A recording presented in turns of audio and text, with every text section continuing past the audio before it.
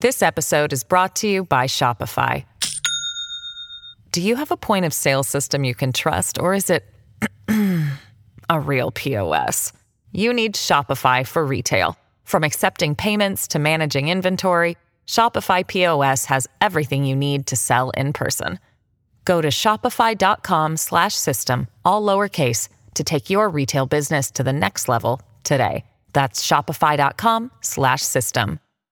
Hello, everybody. This is Marshall Poe. I'm the editor of the New Books Network. NBN listeners like to read books and buy them. So we thought we'd tell you that right now, our friends at Princeton University Press are having a remarkable site-wide sale. You can get 50% off books, including ebooks and audiobooks, with the code 50, F-I-F-T-Y, at checkout until May 31. You can save some real money on Princeton University Press books. I encourage you to go there and check it out. Hello, this is Lily Gorin with the New Books Network, the New Books in Political Science podcast. Today I'm joined by Caitlin Zadorsky, and her new book from the University Press of Kansas is All Roads Lead to Power: Appointed and Elected Paths to Public Office for U.S. Women. This is an incredibly well-written and really fascinating book full of many surprises for many of us. But I'm going to let Caitlin tell us a little bit about that. But first, I want to ask Caitlin Zadorsky to tell us a little bit about herself, how she came to this project. Sure. So thank you for having me. This project probably actually started back when I was an undergrad and a politics and law major at Bryant University, and really intrigued by individuals who were never elected to office. I think that's where it's kind of all started, is these individuals who have a lot of power but were never elected to office. And in undergrad, that manifested in an interest in First Lady scholarship. And then once I got to Brown in my PhD program, and kind of evolved into this interest in appointees. I was really fascinated by unelected positions, what they do, what we knew about them, which unfortunately was very little, and particularly women's role in these appointed positions. Of course, when I was in undergrad and I was interested in First Lady studies, that was all women, right? So I was intrigued by this kind of gender aspect, and in graduate school, I was exposed to the political ambition literature and why we have low numbers of women in office. And, it all kind of came together, during my third year, my perspectives here at Brown, where I was kind of confronted with this question of, are women actually someplace else, right? Are women just not serving in elected office? Are they serving in political appointments? Why would they go into an appointment versus running for elected office, which many of them seemed not to be interested in doing? And that really came to a head during the 2012 presidential election between Republican Mitt Romney and President Barack Obama. And I was just really fascinated by Mitt Romney during the second presidential debate, talking about his experiences as a governor and not getting a lot of women from his staff to potentially appoint within his cabinet. And that really kind of just solidified this interest and this intrigue to me about, okay, what's happening here? What's happening at the state level? Where are the women? Who are the women? And what are they doing? And that's really where the project came from, was this kind of deep interest in women's pathways to power and how the appointed route kind of fit into that, because I felt that was a missing part of the story of what I had been taught, at least. And that was, of course, the famous quote at the debate of "binders full of women." Yeah. Which has, now become like a meme, and groups are titling themselves that. But your research is actually looking at, the fact that Mitt Romney did ask for, sort of information about who can we appoint to office. And what you've done in this book is really a systematic exploration of, there are women and they are in appointed office.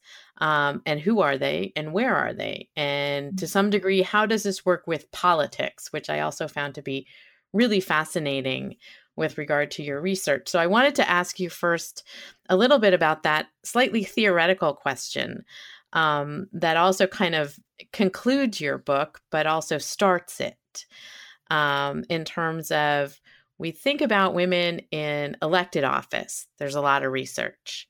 And you say that's true, but what about this other path? And how is it politics, but not politics at the same time? Can you talk a little bit about that?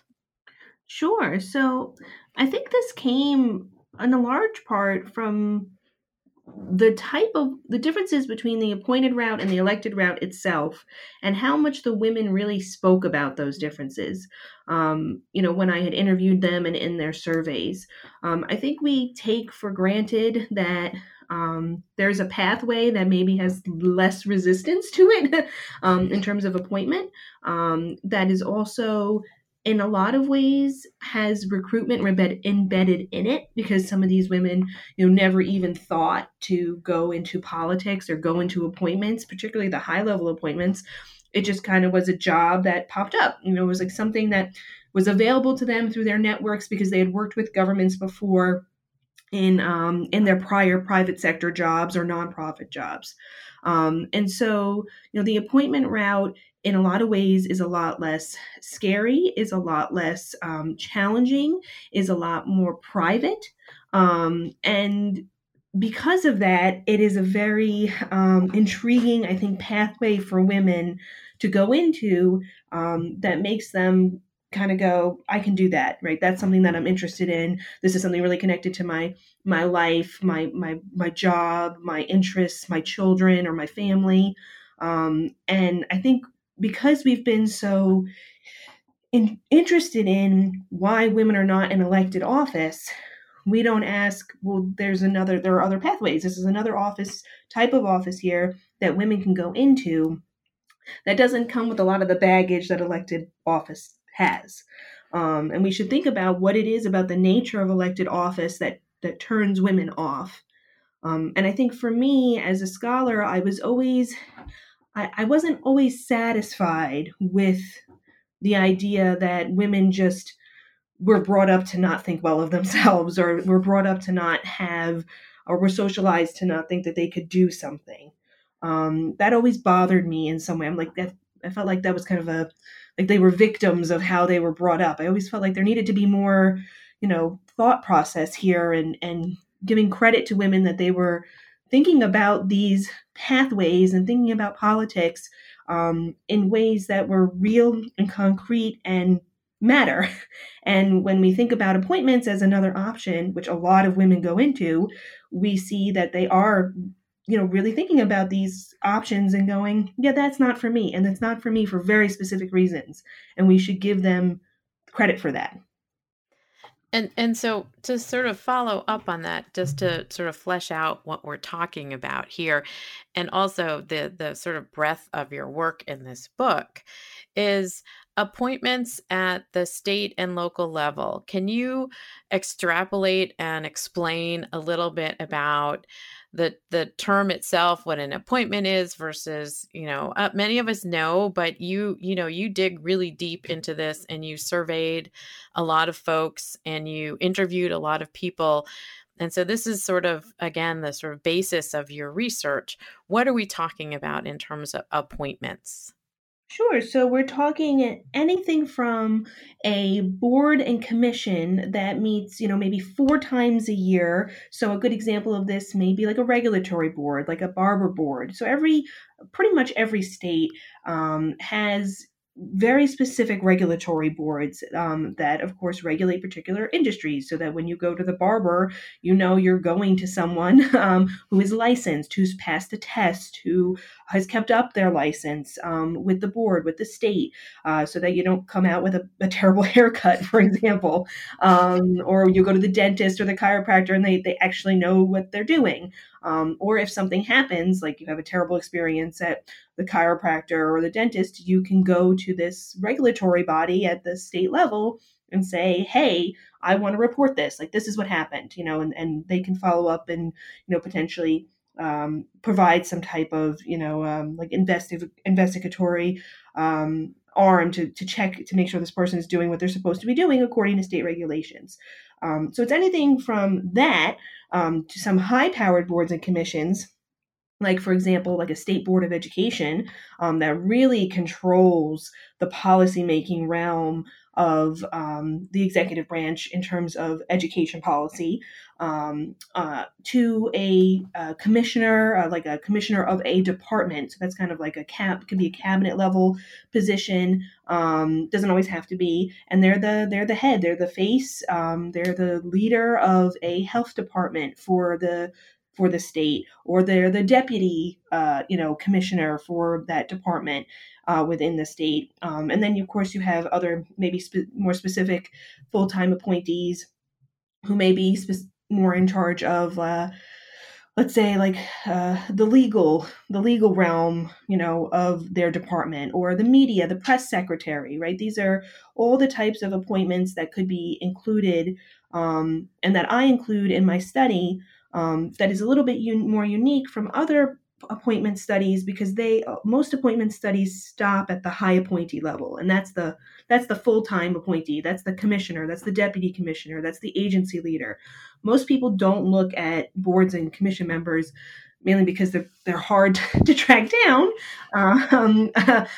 But most people don't look at board and commission members. The typical appointee studies will stop at that high appointee level.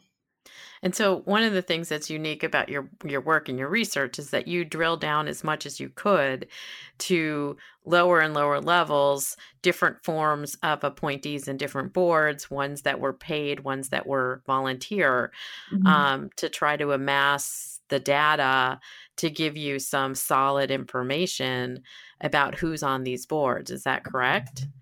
Yes, because, in part because there's so little that we know about these lower level appointments. For the book, I had to kind of balance that. I had to balance what I wanted to know in terms of this pathway for women and what they thought about this pathway, but then also just kind of providing a brief primer for people on, this is what you do. Like, this is what it is. Most people hear about, a forestry commission, and they think they know what it does, but they might not know exactly how powerful or not powerful it is. So that's what my book had to do, is it had to kind of balance this in terms of, okay, let me teach you about what is this even, because most people don't know what it is. And then, kind of say, okay, now this is where women come in. This is how it's a part of the pathway. And so in that context, I also wanted to sort of bring you a little bit more fully into what you did find as you were pulling together this research. You do have this expansive research. You do note also that you're not specifically going to integrate the discussion of judiciary at the state and local level, because that is a bit of a different beast, as you sort of explain in the book. But you also are talking about the fact that there are women, right? That was one of the kind of unique findings of your research, as compared to the data that we have on women in elected office. Can you talk about some of what you found once you sort of started to pull this data together with regard to the presence of women in these jobs and appointments and positions? Definitely. So, I found, when I did the survey, it was about, 2013. So, comparing, 2012, 2013 elected numbers to the numbers I found, they're about anywhere from like 10, 15, in some states, 20% higher numbers of women in appointed office than there were in elected office. And I know, sometimes I get a little pushback because people suggest, well, maybe that's because, governors or, executives within state governments, maybe they are pushing more for more women. And that makes it easier. And that is possible that these appointers may be seeking out more women. Although I guess I would caution people to remember, the Mitt Romney story, of obviously, there are, people who work in state government who are not, who are not specifically looking for women, or are looking within their own networks. And those networks are going to be white and male. So, there are many more women, even now. Like if I compare the 2013 numbers to the 2019 numbers, there's still way more women who are serving in these appointments at all levels, right? So there's no difference between the numbers of women who are serving in boards and commissions and the numbers of women who are serving in high-level appointees. It's pretty even. So there's no difference there, which is suggesting to me that not only potentially, as a caveat, could more executives be seeking out women, which I think they would do for high-level appointees and maybe not so low-level appointees because those don't really get a lot of knowledge or acknowledgement, but that women are saying yes, right? So even if these executives are pushing for more women, these women are saying yes. They're going, yeah, okay, I'll take that appointment. And on the other side of the spectrum, for those who are not, maybe the exposed to recruitment, they're seeking these out themselves, right? They're seeing a job ad, they're seeing something about a board position in their local newspaper. They're somehow connected with a local association within their state or within their town, and they're getting exposed to, the advisory board for the deaf and blind community, and they're like, oh, this is another avenue that I can go to. I can give back to my community or to a community that affects my family, like the deaf blind community, by serving on this board or commission, and they're seeking it out. So that's what's so fascinating to me about the numbers of women who are serving is that they're much higher than in elected office. And, when you speak to these women, they're doing so for very specific reasons. And again, this is what I find in your research to be really interesting, because we do have a lot of research that we are often reading about and seeing and citing with regard to some of the issues around recruitment to run for office. Mm-hmm. And what your research is showing is, yes, there's the research about running for office, and some of the sort of barriers and questions around ambition. And we know there's longstanding studies on this, but that this is a whole different ballgame that nobody's been paying all that much attention to.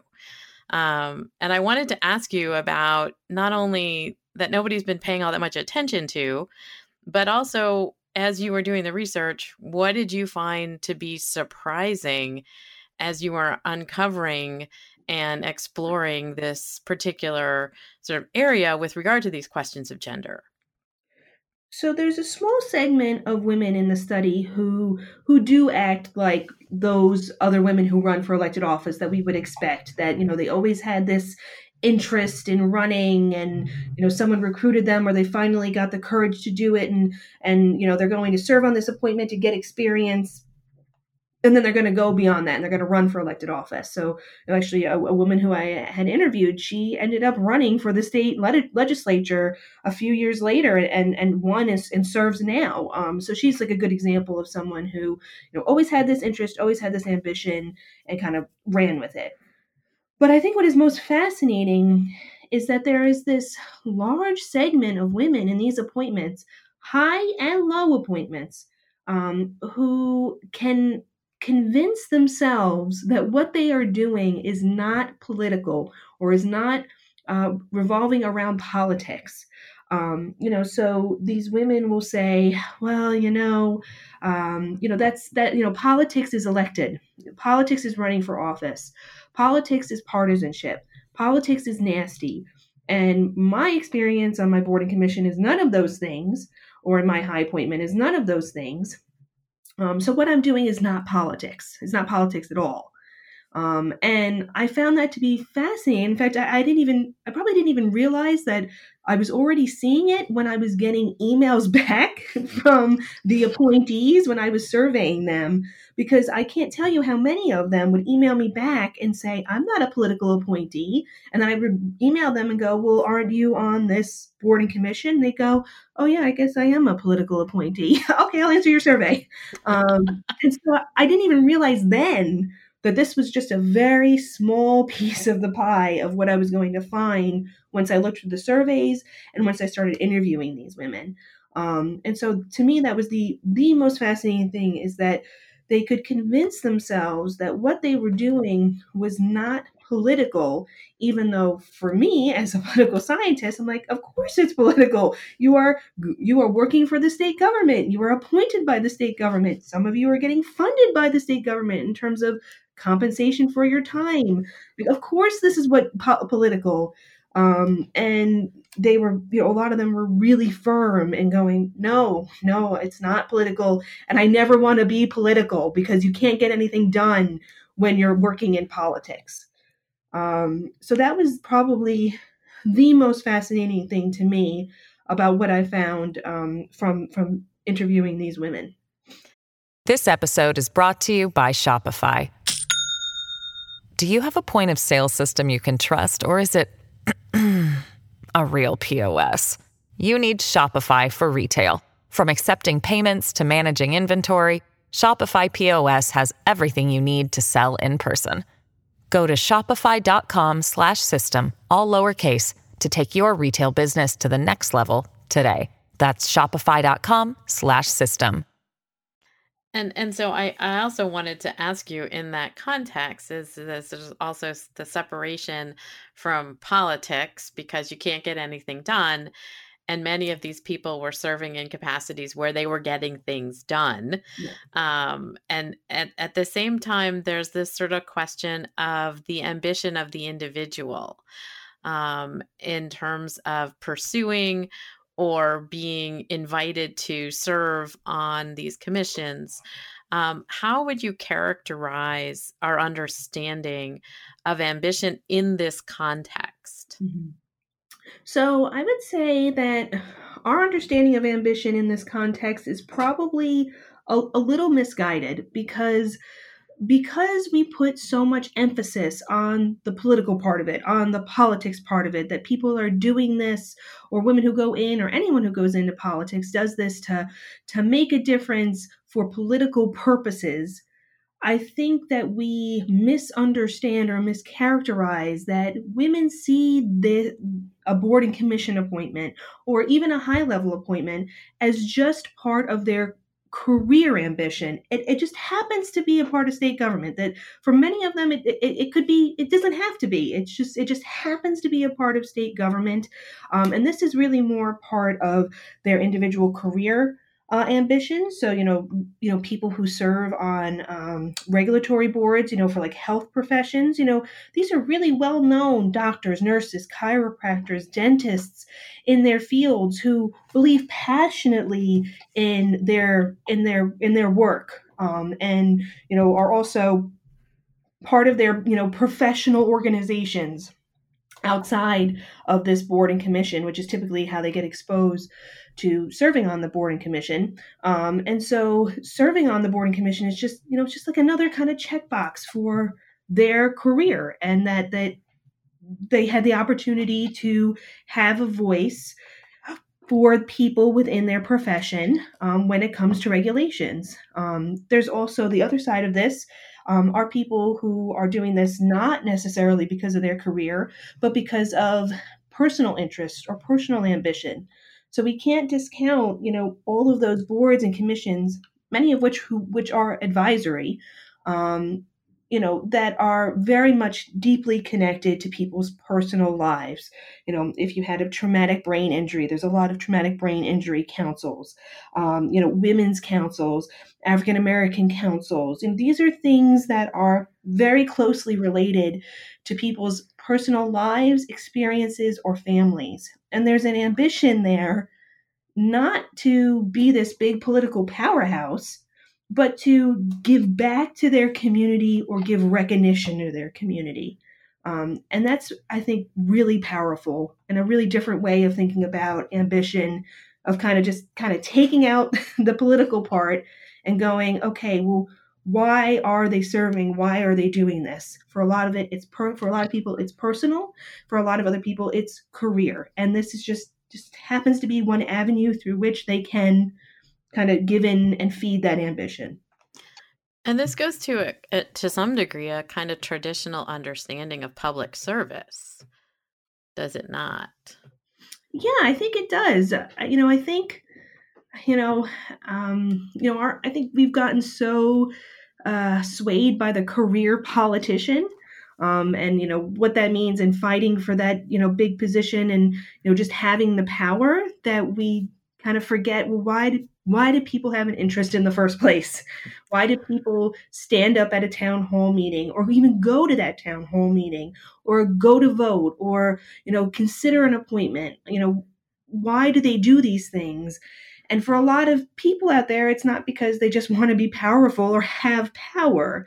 It's because they want to do something and give back, and say that they, represented themselves, their families, their professions, certain diseases, certain communities, in a way that was helpful. They just want to be helpful, is, I guess, the way I can think of a lot of these people who, I interviewed and surveyed. They just want to be helpful and give back. And so I wanted to ask you also, in the research you found kind of what you called glass walls as opposed to glass ceilings. And this had to do with where the women sort of were appointed and the capacities in which they were serving as compared to some of their male colleagues on boards and commissions and in appointed office. Can you talk a little bit about what you mean by this term glass walls, and what you saw in your research in this regard? Sure. So glass walls refer to, the sometimes very permanent or strong structures that prevent women, or actually individuals from underrepresented groups in general, from moving laterally within a bureaucracy. So when we study glass walls, we typically find that women are much more likely to be found in career civil service and in appointments in things like health departments or the education department. Why? Because those are generally feminized, right? It's generally, when we typically associate those kind of topics with women, whereas you're much more likely to find men in like state police or state fire department or transportation or commerce. These are things that are more masculinized, and it's typically difficult for a woman to kind of break through into masculinized areas.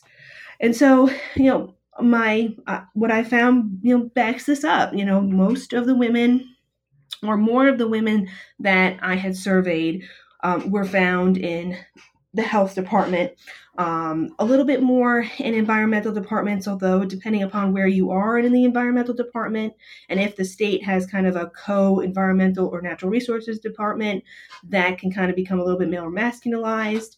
And they were definitely less likely to be found in my most male friendly, I guess you should say, department, which would be commerce. They were kind of least likely to be found there. Not impossible. It's not like they didn't exist, and there were plenty of women in high powered positions in those departments. But they were definitely less likely to be there. And I didn't, for so many of these women, they were in, health departments or the environment department because, that's what their career dictated. They had worked for an insurance agency for many years, or they were at the head of a nonprofit dealing with mental health. Then it makes sense that their pathway would include a health department at the state level, and probably wouldn't include a commerce department, unless it's a very odd looking commerce department.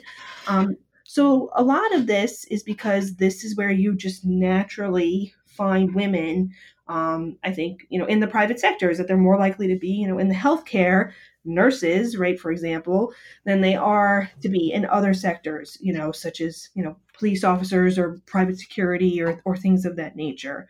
There's, of course, a whole literature that, kind of talks about why this is the case, that women go in certain areas and men go in other areas. But I at least found that this is still the case, that we're definitely seeing these glass walls. They're still present. I never got the sense, however, that these women were, none of the women ever said to me, well, I really wanted to go to a different department, but, I just couldn't, they don't like women working there. I never got anything of that nature. It was all that, no, this was just a part of my career path, and I took it. And so also in the book, you talk about this question of the thinking about these positions not being political, but also what is the role of partisanship in all of this? What did you find? That most of the women hate it. Yes. Yeah. So what I found fascinating was, when I asked, it's a typical survey question of, of a 1 to 7 scale, very liberal to very conservative, or, very supportive of the Democratic Party or very supportive of the Republican Party, kind of where do you put yourself? And although the vast majority of the book is about the appointees, I do have a chapter on the state legislators. It's just kind of like a comparison chapter. And when you look at the chart for asking that question to state legislators, they, it's a very clear, like they're high on the sides for partisanship, and there's very few who are moderate. When you look at the graph or the chart for the appointees, it's a lot more in the middle. They're a lot more moderate, and they're actually not very likely to be partisan. So I think in some ways they put their money where their mouth is by saying, like, yeah, I don't like partisanship because I think that's nasty. You can't get things done. A lot of the high appointees would say, I have a front row seat as, the commissioner of my health department to how the legislature works. And I can see how dysfunctional it is, and I'm not interested. And it's dysfunctional because they think of polarization and partisanship. And so, in a lot of ways, they live up to their beliefs by saying, like, yeah, I'm not interested in elected office because it's really partisan and really polarized and it's negative. And I personally do not subscribe to real partisan rhetoric. Like, even in their personal lives, they would not describe themselves as really partisan when they go to vote or when they think about policies.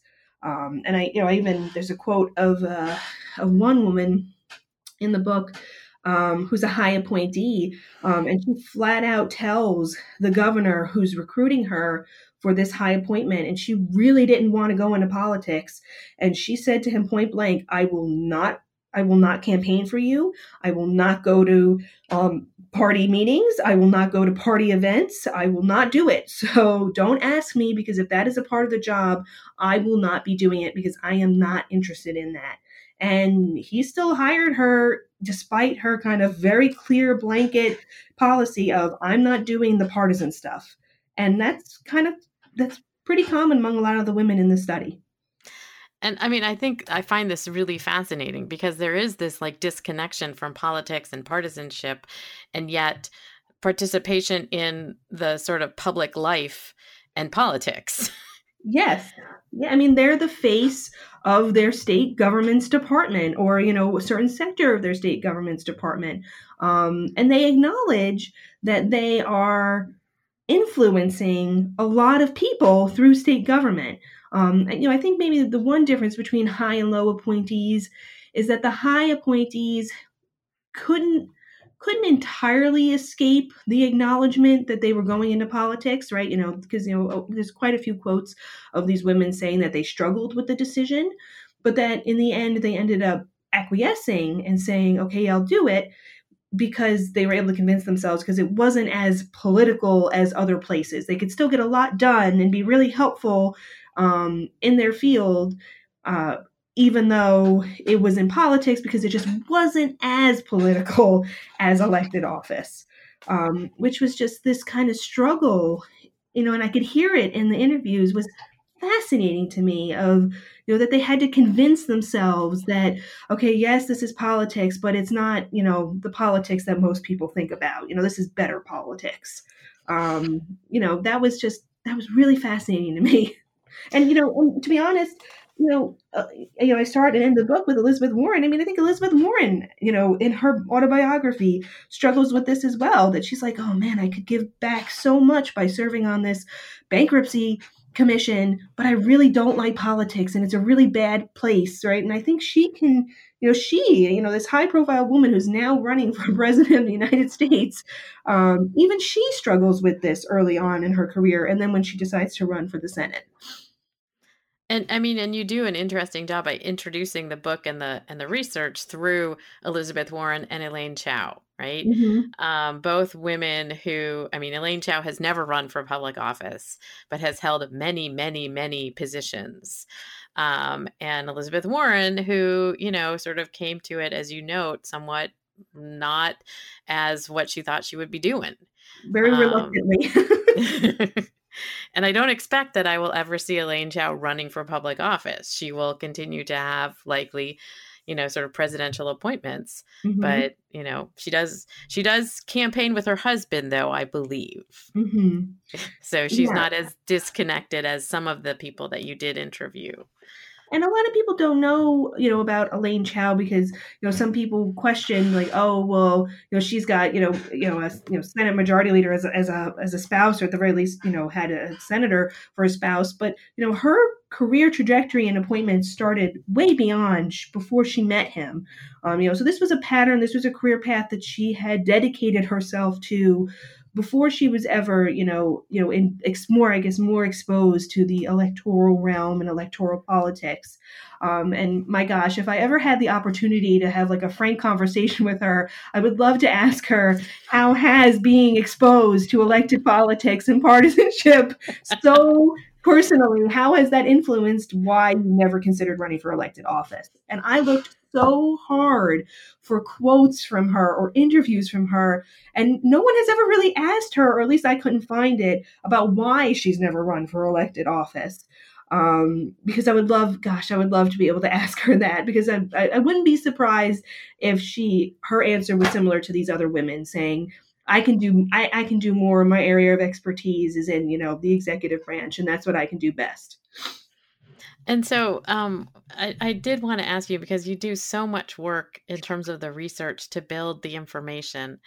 Can you talk a little bit about the research design, both your surveys and your interviews, and how you amass the data and who you spoke with and surveyed? Sure. So first, you have to start off with getting an understanding of what's available in terms of just understanding the landscape, right? So, how many boards and commissions exist? What are they? And the people who serve on them. And to be honest, some states do a very poor job of recording that information, or at least finding that information easy to find. So I've gotten questions of, well, why didn't you do like New York State or Texas? Because I could not easily or even moderately, find the information right on those states. I would have loved to have included those states, but just even finding out what boards and commissions they had was almost impossible. 5, 6, 7 years later, maybe I'm hoping that their websites are better. But that's part of the challenge, and that actually gets rid of a good number of states to begin with. And then once you kind of get the sense of, okay, I think I can work with these sites or these lists of appointees. Then it's, deciding on which department. So for this project, I only focused on 4 departments because I was doing 20 states. And that was environment, natural resources, commerce, and health departments. And I did those 4 departments because it's it's kind of a range of, women who serve in them. Obviously most women friendly is health department, least is typically commerce or natural resources. So I was kind of able to capture, differences there, geographical differences, partisan differences. So I made sure, kind of to diversify on that. And then it's slogging through the websites of, it depends. Some states you have to go through the Secretary of State's website. Other states, they have just kind of one portal. So people always laugh, but North Dakota, thank you so much, North Dakota, for having just a wonderful, wonderful website that has all this beautiful information about all your boards and commissions in one place. North Dakota. Yes, I know, right? With contact information. So amassing, the lists of just the board and commissions, then finding out if I can get the names. Typically, I can get most of the names, and then it's backtracking through most of the states to try and go to the individual board websites potentially to see if I can get contact information. If I couldn't get contact information, I would try and go back through again because, for some of these boards and commissions, there were people who were, notable doctors in their fields, or I could see that it was an appointee from, a state university. Well, I can go back and try and find that person, on another place that's not a state government website and try and find their email address. Because that's mainly how I did it. Is I did it through email. It would have been way too costly, and I wouldn't have had the time for a telephone, but it would have been way too costly to do it through mail. Plus the question of, it's hard enough finding their email address, finding their home address would have been very, very difficult to have done. And I was a little skeptical of sending kind of just like a bulk, packet of surveys to the board and commission, physical address. So I decided to do email, which, I had, a little over 30% of a response rate, which I thought was pretty decent. That was kind of the background of finding these people and getting their information. In terms of the survey, it was a balance between, I wanted to know, the easy demographic stuff of who they were. But then I also wanted to know, where they had been, so what was their background, how they got to their position, and then what they were thinking about the future. So that's how I kind of constructed the survey was, okay, tell me about where you've been. Okay, tell me about how you got to where you are and why you got to where you are. Now tell me, okay, are you interested in doing anything else beyond this? And then just tell me about who you are, your background, your age, your race, your ethnicity, and your gender. And then for the interview, it was really just, it was structured around, again, those kind of like three kind of main ideas of where you've been, how you got to where you are, / what are you doing now, and where you want to go in the future, and getting the stories, getting the context. So I could ask someone, have you ever been recruited? But I don't know what they think recruitment is, or what that type of recruitment looked like to them. Or, they could tell me that no, they were never interested in running for elected office, but I don't have the context in the survey of the why. And so the interviews were really structured around, okay, but why? Why did you answer this way? Or why do you feel this way? Which I think provided some really interesting stories to tell of these women and their career trajectories. And I think this is a really fascinating study, as you know, because one really hasn't been done like this, and you got some fascinating input from the people you were able to talk to and who were able to respond to your survey. So, I think it's a great building block too, in terms of our thinking about not only this road to power, as you say, in the title of the book, but also this question of what do we mean by politics? And how do we think about politics? And maybe there's a gender bifurcation about how we think about politics. So my next question to you is, Caitlin, what are you working on now? Are you building on this, or are you going in a completely different direction? Well, so both, I guess. I have a secondary project with Wendy Schiller Brown, my former dissertation advisor, on domestic violence policy at the state and local level and federalism. And so that's kind of like my other baby that we've been working on for a while. But for this project, yes, I am definitely building off of this project in a couple of ways. So, my study, I decided to go broad originally in terms of capturing more states, then capturing more departments, which would have given me more depth. And now I'm going to be going back, and I have been going back to these states, 4 of them in particular, and looking at literally every board and commission appointment that they have. So I'm moving away from the high appointees because I find them fascinating and they're really interesting. But I feel like there's just still so much we don't know about boards and commissions, that this is kind of the area that I really want to go. I want to go to next. So my next project is looking at 4 states, all of their boards and commissions, all of their appointees on those boards and commissions, and one, trying to get a better understanding of how different departments and agencies may have different numbers of women on the board and commission level, because I got a sense of that a little bit, from my survey, but now I really want to kind of deep dive into this. Also to try and understand, and I do it a little bit, but I want an even better understanding of, not just, are more women on, health boards or education boards, but also are women on boards that are less likely to be paid? Are women on boards that are less or more likely to be advisory as opposed to policy making? So that's kind of the next aspect of it. Understanding, can we understand about who appointed them, or the governor who was at the time who appointed them? Does that make it more likely or less likely that they'll have women on those boards and commissions? And then the final part of it, which I'm really intrigued by, will be to actually sit in on some of these meetings. So they're public meetings, and at the very least, some places have the meeting minutes and whatnot. I would really love for this next part of the project to sit down and sit in some of these meetings and just kind of look at the gender dynamics. How often are women speaking?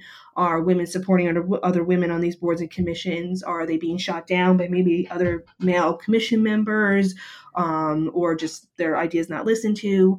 So that's kind of the next iteration of this project is, better understanding how these boards and commissions function generally, and how women function on these boards and commissions more specifically.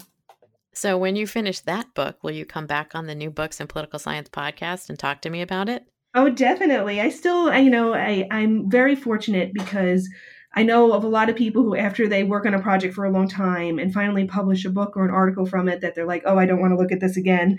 But I still love my project. I still love the topic. I still have so many questions I want answered. And I love the people who I was very fortunate to interview and survey, who were very kind and generous with their time.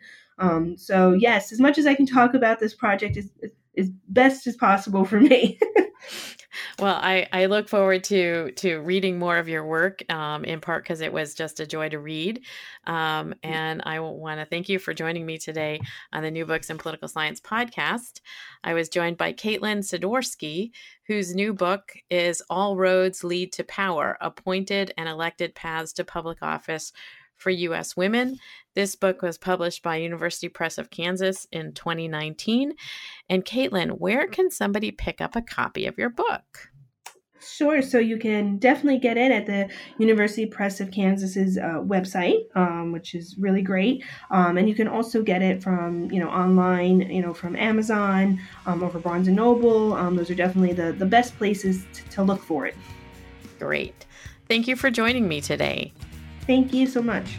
My pleasure.